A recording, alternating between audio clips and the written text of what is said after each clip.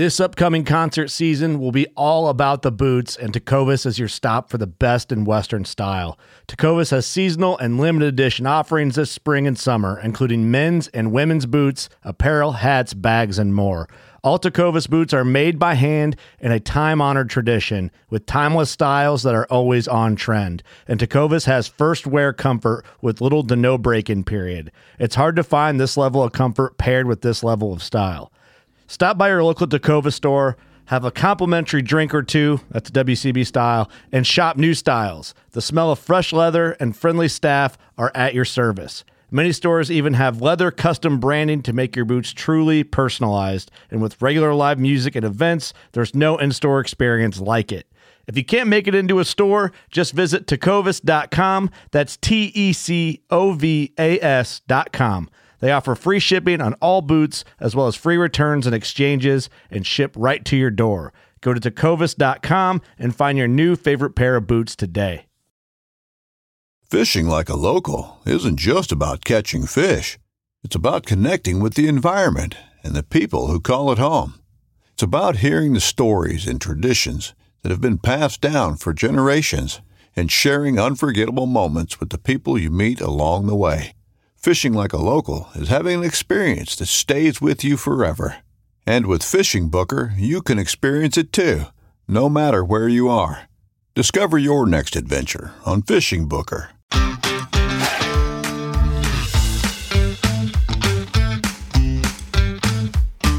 Hello and welcome to the Publicly Challenged Podcast. I'm your host, Luke Oswald, and I hope you join me on my quest for knowledge to become a better public land hunter, angler, and forager. Stick with this and who knows, maybe we will learn something together.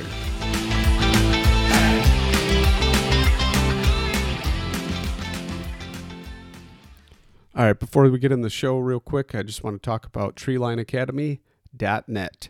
That's Treeline Academy, the most comprehensive e-scouting course you could possibly ever take. I've been talking about it so much. If you haven't heard by now, go and check it out for yourself. And use promo code PC2020. If you use promo code PC2020, you can save yourself $20 when you sign up. With elk season starting in like a day or two, you might want to check it out. All right, now to the show. All right, so I'm sitting here and I'm talking to Christian Lazaridis of Western Bines. And Christian, I'm just going to go ahead and ask you to go ahead and introduce yourself. Hey, how's it going? That's right, it is me, Christian Lazaridis with Western Bines Designs down here just outside of Austin, Texas. That's pretty cool. It's a good place. Got some family down there, and I definitely, God bless Texas. So how'd you get started with the business? With the Western Bines, I should say. It was really a fluke. So Western Bines Designs, it was originally just Western Bines, and it was something, years ago when my wife and I first got married, Lee and Tiffany was out, and I was like, man, we could do something like that. Husband and wife team, we don't have kids, we don't really have many bills, we should just hunt and fish. And well, camera shyness kind of became a thing, and really not knowing how to edit video. And back then you kind of had to hire somebody that actually knew how to do it, that went to college to learn how to edit. Now anybody can edit video. Hell, you can do it on your phone. Yeah. But I kind of dashboard, just like sandbagged it for a while. And when we got out to Colorado and I started trying to get into the Western hunting, living the dream that all of us Midwestern guys, really want to do is, I've got this dream of going west, and I'm going to go to Colorado or Montana. Well, I got out there and started getting into the equipment. And I kind of looked at it one day and said, man, I've got all this brand new equipment, brand new stuff. Why don't I do a little video channel on it? And it did pretty well for a little while. And I had some hiccups with it, and I ended up kind of sandbagging it again. It wasn't what I wanted it to be. I wanted to do more hunting stuff. But hunting out west is not as easy as it is hunting in the Midwest. In the Midwest, it's pretty much the end of September all the way through January, for the most part, is a season of some sort, right? Whether it's archery, muzzleloader, rifle, shotgun, yada yada, right? And it's much easier to hunt in the Midwest. So any of you Midwest or Eastern guys that think that you're going to go out west and hunt all the time, it's not really like that. I mean, there are certain places that you can, but if you're putting in for a draw hunt and you don't have points, or even if you do, you're limited, right? So I was really limited in what I could hunt, and I was really left with a bunch of just junk tags that were left over, like, hey, here's an antelope, a muzzleloader antelope hunt on this piece of flat parcel that there's nothing to draw them, and you can go out there and try to hunt antelope if you want to. And I did things like that, and it just didn't work. And then I wasn't enjoying what I was doing anymore. And then one day I went to Nebraska. I got into trad hunting, trad bow shooting, and it was something that I've always had an interest in. I've always been interested in the traditional archery. That was the first bows I had, were traditional bows. But I just didn't know. I didn't understand. I felt like something was wrong with it, but I couldn't get any bow shop to like actually teach me how to do what I wanted to learn how to do. And it just so happened that moving to Colorado, and I was living in Golden, I was right around the corner from RMS, which is like the trad bow mecca bow shop, right? This is like the best bow shop in the country for traditional archery. And and it's owned by a guy named Tom Klum. And turns out Tom knows how to teach people how to shoot and does it really, really, really well. So I spent every Saturday in that bow shop, and I took multiple private lessons from Tom. And so anyway, I'm going out to Nebraska, and I go on this trad hunt for turkey. I took my bow and I took a shotgun, but I really wanted it to just take my bow. So the shotgun was kind of plan B. Well, I accidentally dropped a broadhead across my string, and it hit the string, and I'll never forget. It's kind of like one of those where you shut your car door and leave your keys in there, and you go, it's like, oh. Well, it was from that moment that I said, I've got to find a better way to protect the string of this thing, because I didn't have a spare with me. I didn't know. I mean, again, still really, really rookie green. And I went home and started screwing around with anybody that knows me. I will obsess over an idea forever until I get it worked out in my head. Sometimes it just comes to me, and other times I will sit there and just roll over it and over it. I kept taking a towel and folding it over the bottom and the top of my bow. And I kept looking at it going, there's got to be a way to do it. And then it just clicked. So I had a couple pairs of old pants, and I sewed them up into a funnel type shape, and found a way to attach elastic to it in this clip system. Well, I went to a guy that was a professional. He was a professional at this kind of stuff. And I said, hey, can you do this? Like, this is what I want to do, and here's kind of the rough templates of what I want and how I want it to be. And I've got all these Western Bines patches. Just throw one on there for me, would you please? Oh, yeah, sure. Well, wouldn't you know, I put a picture of it up, and several of my other buddies that were kind of into the trad thing were like, dude, I want one of those. Can I get one too? And I was like, yeah, just cover the cost. I don't care. Well, that turned into, man, I really ought to actually just start selling these things, making them and selling them. And that's legitimately where Western Bines came from. Legitimate was that trad sling that I just wouldn't let go, that nobody really wanted anything to do with other than me. I reached out to a lot of different companies and was like, hey, listen, I've got a full-time job. I don't want this thing to die. Can we work something out? And nobody would even return a phone call. But now it's turned into kind of my signature product. And along with that came a seat pad and the kit sacks and the corn sacks and that rifle sling that you were asking me about earlier with Lampers. So let's hear that story, because I'm kind of curious how that all came about. Lampers and I kind of hit it off a while back. Like he had just kind of come on the scene with Brian, and I had heard the name a little bit here and there. And I didn't really know him, but I had reached out to him and I was asking him more for health-oriented stuff because I'm a spitting image of health. You're a healthy Midwesterner. I'm a healthy, that's right. There's been a lot of corn. But no, so he was getting ready to go on a hunt, and I had come up with this. Of course, when you start putting products out, everybody in the Sun calls you up and says, man, you should do this. You should do that. You should do this. You should do. And I'm going, well, there's legitimacy here. And some of them are really, really good ideas, except for the crossbow sling. I refuse to do a crossbow sling. I just absolutely won't do it. Somebody else will do it. Don't worry about it. Somebody else can do it. They're welcome to do it. There's just, I'm not interested. But long and short of it was, so I went back to that sewer, the guy that was making the trad slings for me. And I said, hey, I know you're busy. Do you mind if I goof around on your tables with one of my rifles? And he said, no, go ahead. So I went over, and literally it took me like 15 minutes to come up with the first one. And I said, this is how I want it to clip. I want it to attach to a pack exactly the same way that my trad sling does with the 2 clips. And how that really kind of came about was on my elk hunt.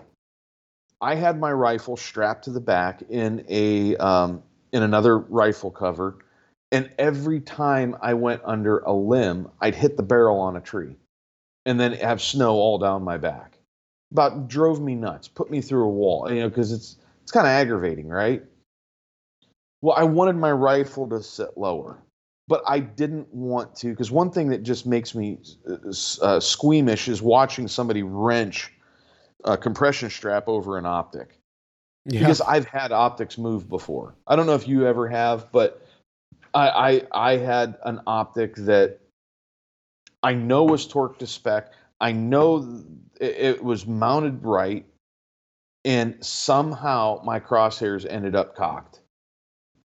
And it was just a slight bump. So watching somebody run a compression strap over an optic just makes me cringe. So that's when it kind of clicked, like, okay, I want padding over my optic, and I want something to cradle the rifle. I want something that's going to keep snow and debris out of the barrel. And the best one to date so far was the Solo Hunter rifle cover. And I still think it's a great cover. It has a lot of positive attributes. I just wanted something that clipped to my backpack.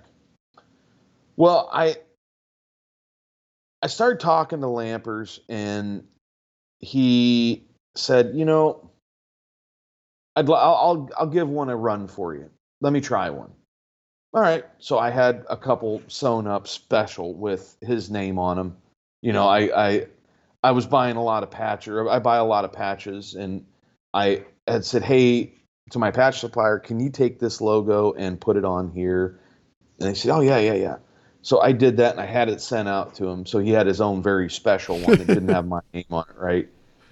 And he was like, dude, I got to be honest, this and your seat pad are pretty sweet. And I said, well, heck, we ought to just call it the Stealthy Sling. And it was just joking. It was kind of, he said, he just kind of let it go with that. And he said to me, I'll tell you what I would like to see is I'd like to see a couple changes. I don't like your buttstock section. And I said, well, I don't care. I like the buttstock section. I think that has value to it, especially for like a Midwestern guy that's running muzzleloader hunts. You want to be able to put all those little packets of powder and things like that in there, and your tools and whatnot, your license. It's got value to have the buttstock section. Yeah, but I want you to be able to remove these buckles, and I want something else. And I said, okay. Well, as it turns out, there were enough changes that Ryan wanted that I just said, dude, why don't you run with it? I'll make it exactly how you want it, but you're keeping my buttstock section. And he just kind of laughed at me. He said, all right. And it's a very modular system. We actually, I mean, there's a lot of companies out there that have great sling type setups, but that's the short and the sweet of it. We've got the little sumo belt, which is basically just a thing for the buttstock to slip into. And it's nice if you're running, even if you have a shotgun and you don't want to carry it. You can put your shotgun on the back of your pack and it's sit in that cradle. And it's that section of it's not much different than anything else, but it still has the ability to clip into your pack. So whether you're trad hunting or rifle hunting or whatever, you can still clip. Use the same clips. You just clip them on, leave them, set it and forget it. And then you can just switch your weapon out. And then of course with that was the seat pad cover as well. So I don't know if you've seen the seat pad, but one of the problems I had on my elk hunt, and there was a lot of revelations on that elk hunt. I learned a lot. I had a piece of foam, black XPE foam, that was just 1 inch thick, and it was, whatever size. Well, every time I wanted to get into my dang bag, the wind would blow, because it does in the mountains, right? And my seat pad would go flying. And it drove me crazy. So I said, you know what? I'm going to make a cover for my seat pad that's got a strap on it that I can run the horizontal compression straps through, so that even if the wind does gust and catch it, all it's going to do is flop over because the buckles are going to end up catching it. And I said, okay, that's a good idea, but why not make one side blaze orange and one side solid? Because my backpack's green. My orange vest is completely is covered by my backpack. I'd like to have something orange on the back of my pack when it's rifle season. So with that being said, I learned my elk hunt kind of how you had learning experiences too. Mine, I had a Climate inflatable butt pad. And so if you blow it up beforehand and the moisture from that thing from your breath is in that pad, and then it's cold after you deflate it, and the next morning you go to reinflate it, it doesn't inflate because it's all frozen. So unless you're carrying it in your jacket, it's kind of pointless. So then I stuck it in my coat and let it warm up, inflated it, and was sitting on some little bit of scree. And guess what happened? Got a hole in it and it popped. I'm like, well, this is absolutely useless. So it's kind of funny that I didn't know it was your actual butt pad, but I've seen lampers using that butt pad, and I was like, that's a pretty slick setup he's got there. It's kind of nice. It clips right to the back of his pack. It's always there, and you don't have to inflate it, and it's nice and lightweight. So that's pretty cool. I got to give you props on that one. It's perfection and simplicity, and just trying to keep something super simple and just dummy proof. And not to throw anybody under the bus, but somebody on one of Lamper's hunts lost their custom seat pad. If it wasn't for the blaze orange, they would have never found it. It blew off. A gust of wind caught it because they didn't clip it to their pack, and caught it and sent it flying. And they ran off after a critter. And when they came back, it was the blaze orange that caught their eye and actually helped them with it. I think Lampers told me also that there was a time where they dropped their pack and had it not, the blaze orange made it a lot easier for them to find. Another idea that I had with it was flagging. So if somebody is on the opposite ridge from you and you're trying to tell them what to do, you can sit there and do all the hand signals you want, but it's kind of hard to tell. Well, with that pad, you can go down and over, or down and over the other way, or no, he's up ahead of you, or, flag off, deer's gone. You can do whatever you need to do with it.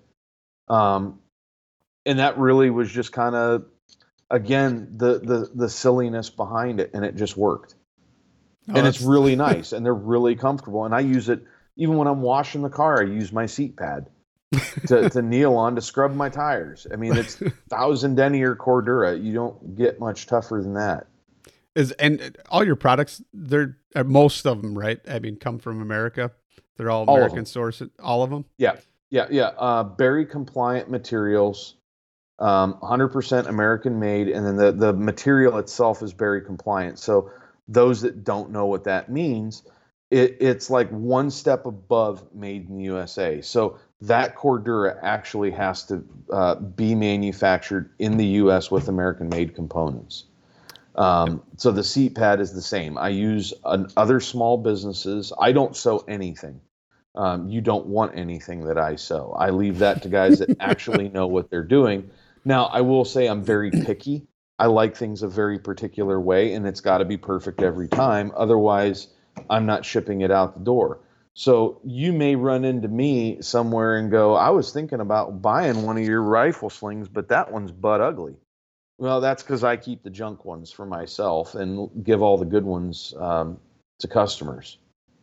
So you keep the prototypes that you design, or I just keep saying, the prototypes Yeah. slash the sewer was having an off day. It got a little close to beer 30. Yeah, those usually stay with me if they can't be repaired.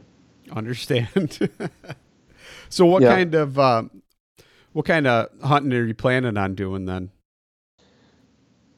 This year, no excuses. I am going to Arizona. I am gonna go do the cool kids hunt. I'm going after mule deer though. If I happen across a stud coos, then so be it. But I'm going after mule deer, and I'm gonna put in for the javelina. And hopefully I may even, if I have a little extra time and I'm not in a big rush, might try to do some quail hunting, some jackrabbit, things like that. That'd be pretty cool. That's a long drive for me, but I don't know. I've been thinking about doing that one for, well, pretty much since Randy Newberg. Once again, we were talking about Randy before. I mean, pretty much any Midwesterner, and I've come to this conclusion that pretty much any Midwesterner, Randy Newberg has had a pivotal role in an inspiring or something, or creating the effect to get people out there and try it and go do it. I think it's pretty amazing. Randy Newberg, Tim Burnett. I mean, these guys are the godfathers of what we do. Yeah. You know, I mean, Remy Warren, Tim Burnett, Randy Newberg. Brian Call was getting into the mix, and I remember his kind of breakthrough role with Tim Burnett where he was showing that one Sitka blacktail hunt. And that was the first time I'd ever heard of Brian Call. But again, I'm a Midwestern guy, and it's amazing how much the worlds just don't meet as much as they should, and they should. They really, really should. I think the first people probably to make those world meet would be probably like the Hunting Public and the Born and Raised Outdoors got together and started doing that stuff. Job with it. Yeah, I saw one, I think it was last year or the year before, where the Hunting Public did a hunt with one of the guys from the Flat Brimmers from Utah. The Hush, Casey and Hushin. Yep. One of the guys from there went on a hunt with the Hunting Public. The Flat Brimmers. Well, I know that sounds so mean. I don't mean it that way, but that's the best way to describe it is there's a group of guys, they all wear flat brims, crispy boots, and so forth and whatnot. And I'm sure they're really nice guys. I don't mean that as a shot. So if any of you guys are listening, it's not a shot.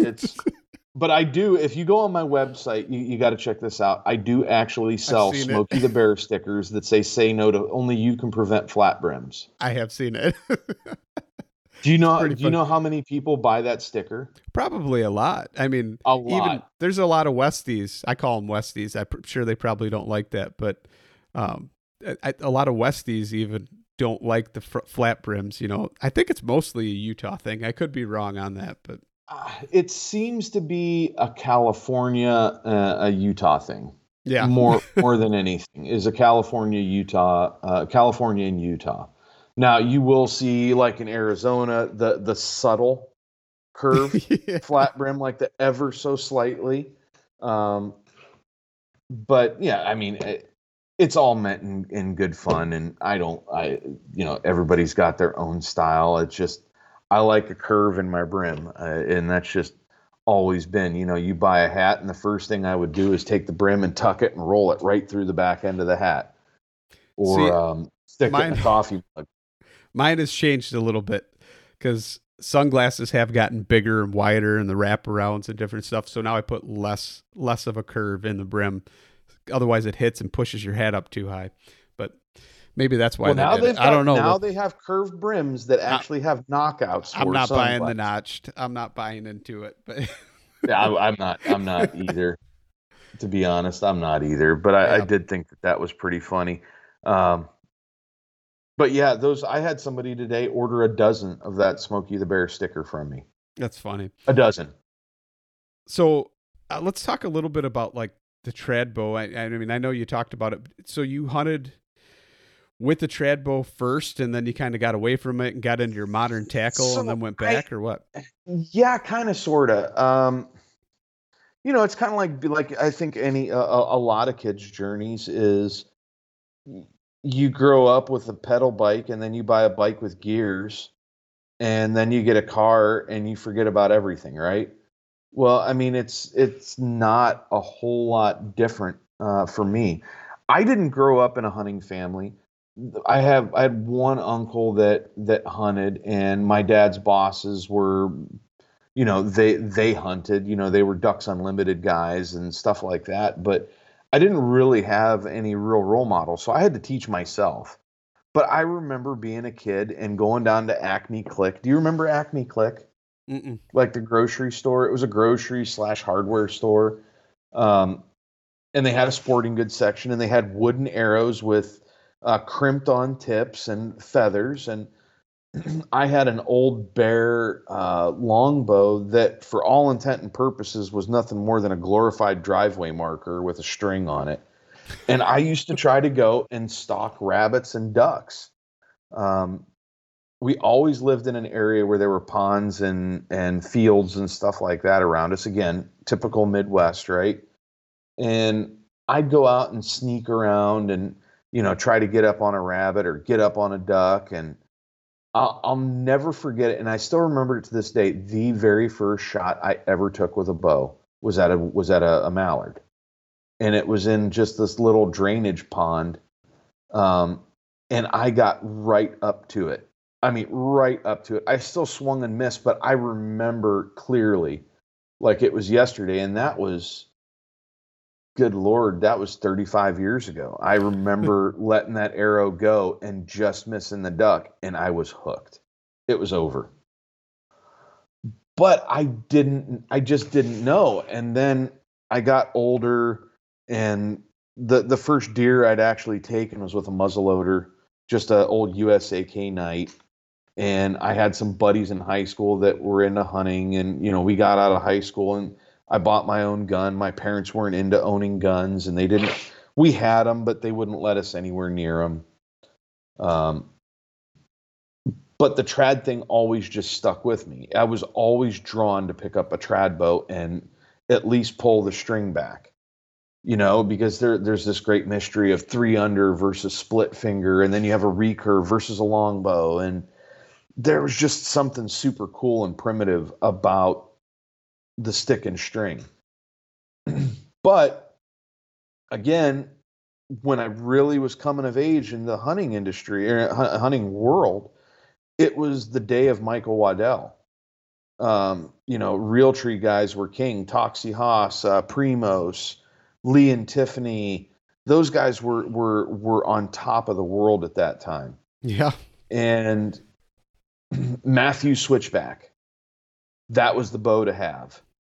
And I bought a Matthew Switchback. I still have that Matthew Switchback, and I would still hunt with that Switchback, but I've pretty much just made a dedication to the trad thing. I enjoy its purity. I enjoy its simplicity. The style of hunting that I taught myself. And I mean, I had a lot of influences. Ted Nugent was really big when I was a kid too. And one of the first books I ever read was gosh, I think it was called Blood Origin or something like that, Blood Trails. And he talks about tying a feather to his string, and when you're out stalking, you quarter into the wind, and I'm sitting there going, okay, all right, I get it. Yeah, you know what happened to me? So one of the first deer hunts I ever went on, this is just bow hunt. And it was one of the first deer hunts I'd been on, period. I was hunting a friend's farm, and they said, oh yeah, you can come out here and hunt. We don't care. And they didn't expect me to do anything. Well, I don't know where to go sit. I don't know, but I looked at it very objectively and said, okay, well, deer are where they've been. So how do I track a deer? I didn't even know how to track. I said, well, there's a creek. Deer walk through the water. They're going to come up the creek, just like in the cowboy films. The tracks are going to be on the other side if they've been through the, so that's how I started.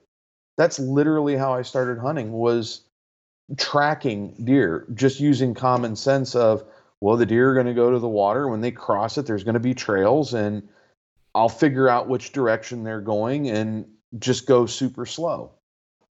Dude, I jumped a beast. And I ended up shooting him, and I didn't know better. I didn't, I mean, it's no excuse, but I really didn't. I didn't know. I ended up shooting him, couldn't find the arrow, couldn't find the deer. It was with at the time, it was with an old Jennings bow that I had gotten from a guy at work. It had no rest. It was just pins. I was shooting off the shelf. No peep sight, no kisser button, no release, just string and sights on a compound. That's how little guidance I had. They found that deer 6 months later, and he had Coke cans for bases. Nothing. I mean, where I saw the deer run to was where I thought it went. And the guy that owned the farm, stopped me. He's like, oh, you didn't hit that deer. You didn't hit that deer. And I said, I saw that deer run down there. I know I hit him. I heard the hit. You didn't actually hit that deer. You didn't hear. So I let somebody talk me out of it and got me second guessing, but only to know that his dog found it 6 months later. And if you know what multiflora rose is and how thick multiflora rose is, that's where the deer was. Yeah. Normally they go thickest, nastiest, or if they find water, it seems like, they just... Yep, downhill towards water. And that was my true first archery, my true first deer, period, was just this brute of a buck. And I learned so much from that first deer because it influenced every other deer I hunted since, where it was work, but real slow. And then I'd wait for him to jump. And that deer, what he did is the does ran over here 40, 50 yards. He ran up, jumped out in the field, and stopped at 25 yards. And you know how whitetails are. If they didn't smell you, if it was just a sound thing, they often will do that, where they'll just run out, stop, and look back. Yep. And that has been, I have taken more deer using that tactic than sitting in a tree stand, than any other method of take aside from snort and wheeze. That's pretty interesting, because I've never really done a whole lot of still hunting. I mean, but like your story with the compound and then getting into trad and the simplicity of it, that's kind of the same as how I ended up getting into the trad bow, even though now I'm back to a compound again. But same thing. I had one season where I hunted and I had 3 rest break and 4 sight pins. And I was just like, this is terrible. I'm done with this. And I had a buddy who just picked up a longbow and started shooting it the season before. And he's like, yeah, well, I don't have to worry about that. Giving me a bunch of crap about it. And so I was like, okay, all right. So I went and bought a recurve. Absolutely hated it. Couldn't hit with the recurve for nothing. I don't know. Maybe the limb tips were too thin. And then I ended up buying a Kodiak which the string angle was so sharp on my fingers, and I shot split finger, and it just seemed like it really pinched them. So then I was like, okay. And then I went and ended up getting a longbow and loved it. And I shot that for a couple of years, and then I just kind of started losing confidence in myself and went back to the compound just kind of a few years ago anyway. Less time. And that's, it's, maybe you'll pick it up again. Oh, absolutely. Yeah. It's, for me, it filled the void because I love the speed of a compound, right? I love the sound. I love the explosion of when you hit the release and that thing just whoop, right? I mean, it's just cool. But there's something the degree of difficulty with a trad bow is so different. Every little thing that you do impacts what that arrow does. And I can go out there and I can drop a half dozen arrows and be all 10s and 12s at 20 yards, go pull the arrows, go right back, and then all of a sudden I'm shooting 5s. And I'm going, how? All it was like I just sunk every one of them, and now I can't do it. You changed up your and form that's what just a little bit. Just the littlest bit, man. The littlest change, and it changes everything. I always found when I was fresh, it seemed like I'd always hit real good when I was fresh. But then if you kept shooting and shooting, I was better off shooting like 3 or 4 arrows and then being done, walking away and maybe coming back a couple hours later. And I don't know if it was like a focus thing or just like you just fatigue get tired. Yeah. You get tired. Target panic is really amplified with the trad bow. And there are days where I don't even get the anchor. Like I'll draw to anchor and almost get there. And it's like my head goes, you're almost, let it go. And then it's gone. Yeah. And then it's like, son of a gun. And usually, you know what? Oddly enough, those are the ones that are bullseyes. Like just right smack dab in the middle, but it wasn't right. So that's not good enough for me. Right. It was like, I didn't intend on it to do that, but it did it anyway.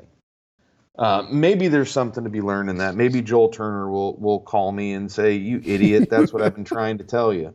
So I want to ask you about. I mean, it's got to be like a Texas thing or something. Those corn sacks. It's totally a Texas thing. Okay, totally a Texas thing.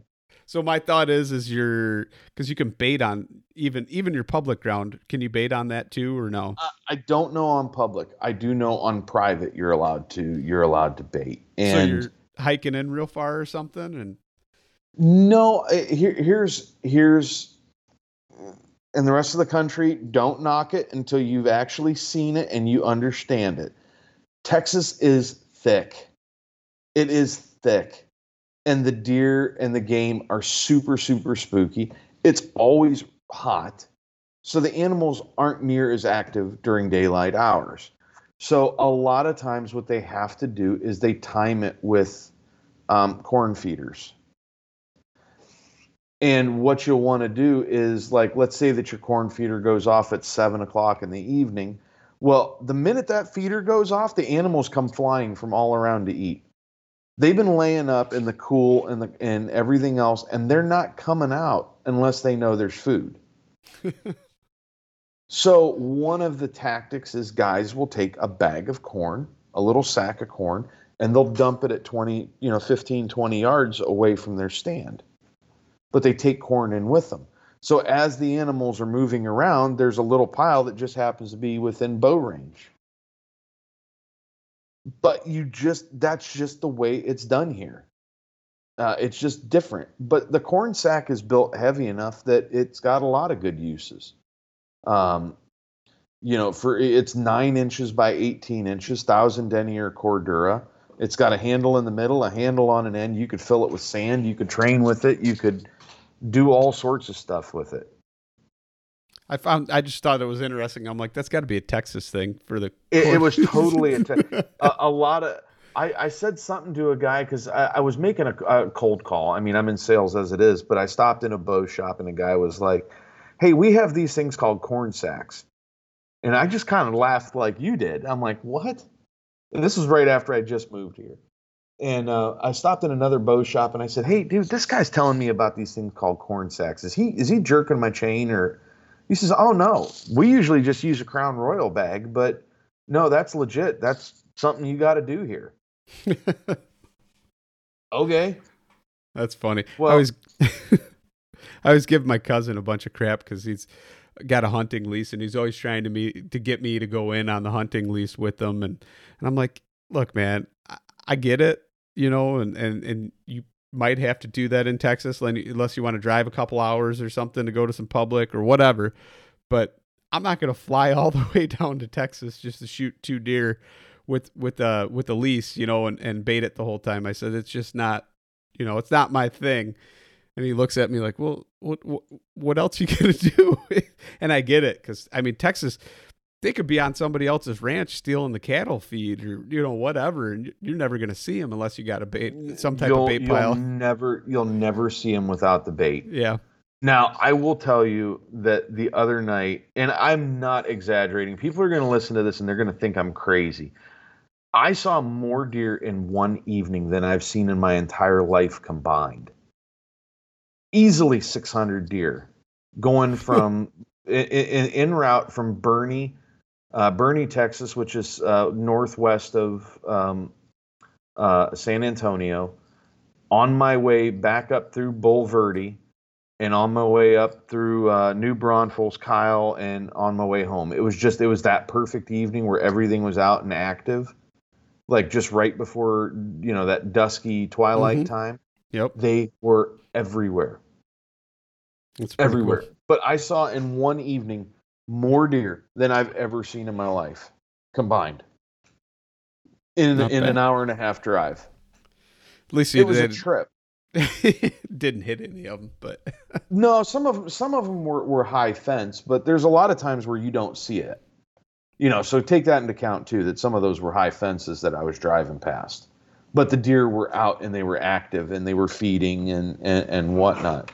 So yeah, you get to see some of those Texas freaks that you see in those magazines and whatnot. Dude, those are intimidating. But what's funny is some of them, they're just little body deer. Yeah. They just have these huge racks. That's kind of like a Texas deer anyway, just in general. Smaller body, compared to like you go to Texas, and I go to Texas to see the deer down there in Texas and come back here to Illinois, and you look at them and it's like, wow, big difference, But then, you look at the deer that are here in Illinois and they're bigger, but they're fat.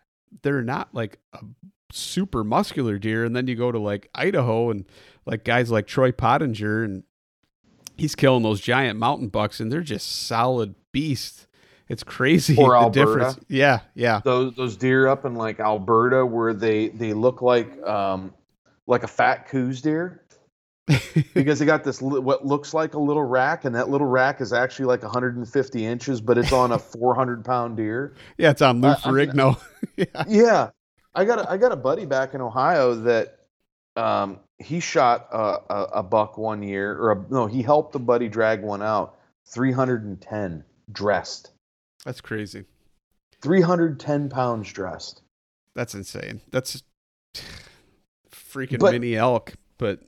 Yeah, but people here in Texas, they don't understand unless they've been there, that deer here are 15 to 20% smaller than they are in up the northern strain. Yeah. And I can't remember how many different strains of whitetail that there actually are. I think there's like 7 or 8. But that deer that's from our neck of the woods, and I think yours are even bigger than Ohio, and then Wisconsin are a little bigger. And then when you cross over into Canada, they're significantly bigger, just because of the constant food. And of course, there's that scientist, I can't remember his name, but his theory is the farther you get from the equator, the bigger the animals get. And the same could be said for coyotes. If you've ever been to Arizona and you see the coyotes in Arizona, they're teeny tiny little, overgrown chihuahuas. But you look at some of them that we've got up in the Midwest, and they're dang near, people think they're wolves. Yeah. I've seen some big ones. 75-pound coyote. Yep. When I was in Tennessee and I had a trap line, I trapped for a number of years in Tennessee, and the biggest coyote I ever caught was like 35 pounds. I caught bobcats that were 40, 45, but the biggest coyote was 35. Yeah, that's one thing we're starting to see a lot more of is bobcats. They're slowly migrating up, into the northern Illinois a lot more. They're awesome. I absolutely, I love to hunt them, trap them, see them. I know I think it's just a good barometer of a healthy ecosystem. Coyotes are just, I don't have a soft spot for them.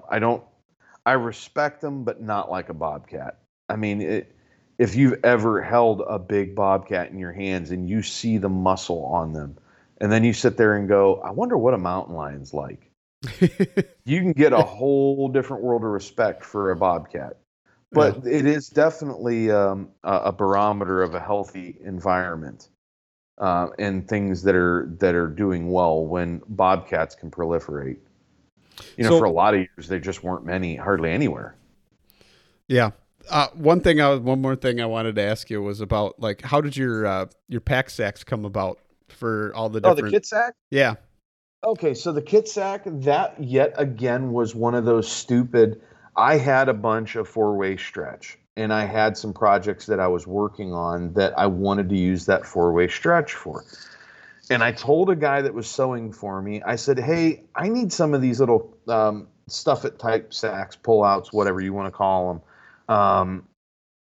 Will you make me a half dozen out of some of that 4-way stretch and go ahead and throw my patch on them? Wouldn't you know, I put a picture of it up online, and boom, every one of them I made. I can't hardly keep them in stock. It's pretty interesting. Yeah, so they're different. The problem is the fabric's expensive. Yeah. So I don't make hardly anything on them, but I like the fact that guys like the product. So that makes me happy. I mean, what are they like, weight versus, a different product from somebody else or something? They're probably comparable to a Cordura, something the same size and a Cordura weight, maybe a little bit lighter, but certainly not as, tissue paper light as a Sil Nylon. Okay. Anybody that's got Sil Nylon, those don't weigh anything. Those are so light. But in comparison to a Sil Nylon, this is pretty close to, the 4-way stretch is a very highly water resistant fabric. It's stretchy. The 6x9 size is the perfect size. I can put a ton of stuff in one of those pouches. And now I'm making them in 4 different colors regularly, and Blaze whenever I can get my hands on Blaze. Yeah. Blaze is just, it's not a common color. It's somebody special ordered it and they just happen to have an overrun or something like that, and I can pick it up. Gotcha. Yeah. No, I saw them the other day, and you were talking about them and all your different kits you put together with them, and pretty cool.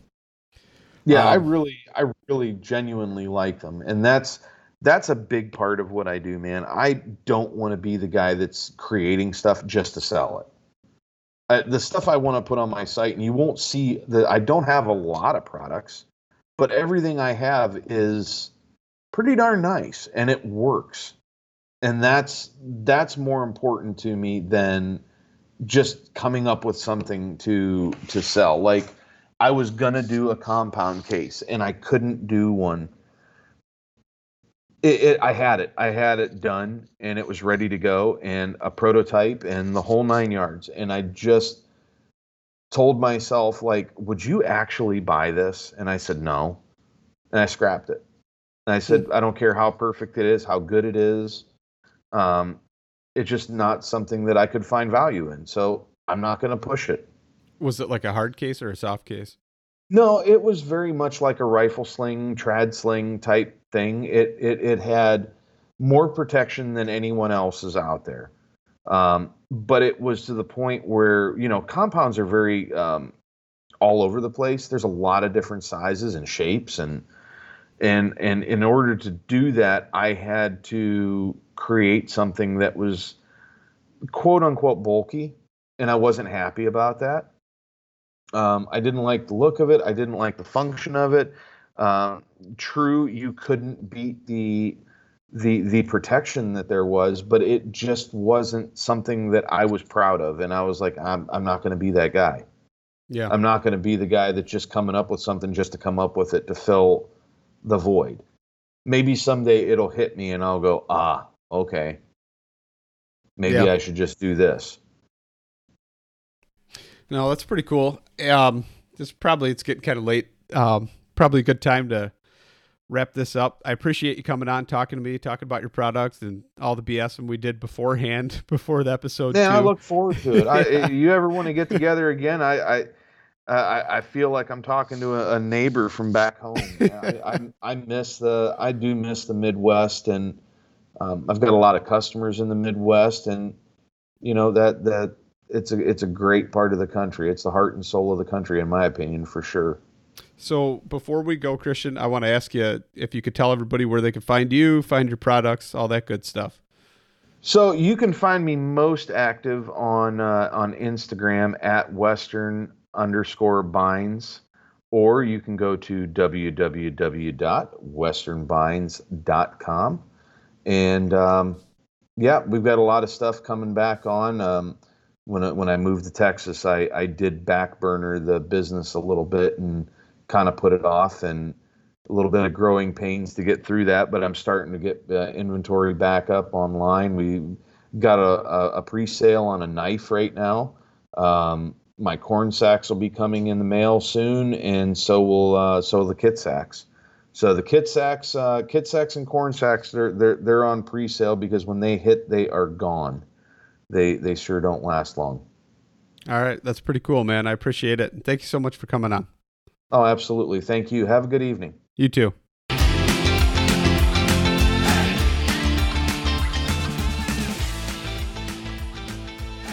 And once again, thank you so much for listening to the Publicly Challenged podcast. I hope you enjoyed the show, and if you did, please subscribe on whatever platform it is you're listening to.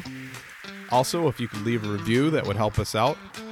And you can check us out on Instagram or at publiclychallenged.com.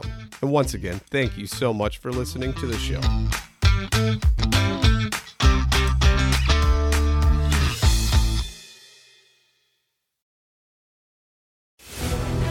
When you go out there and the fish are where you think they are, any one of these casts could be the bite. It's the most exciting fishing that I know, right here at Hawks Cave.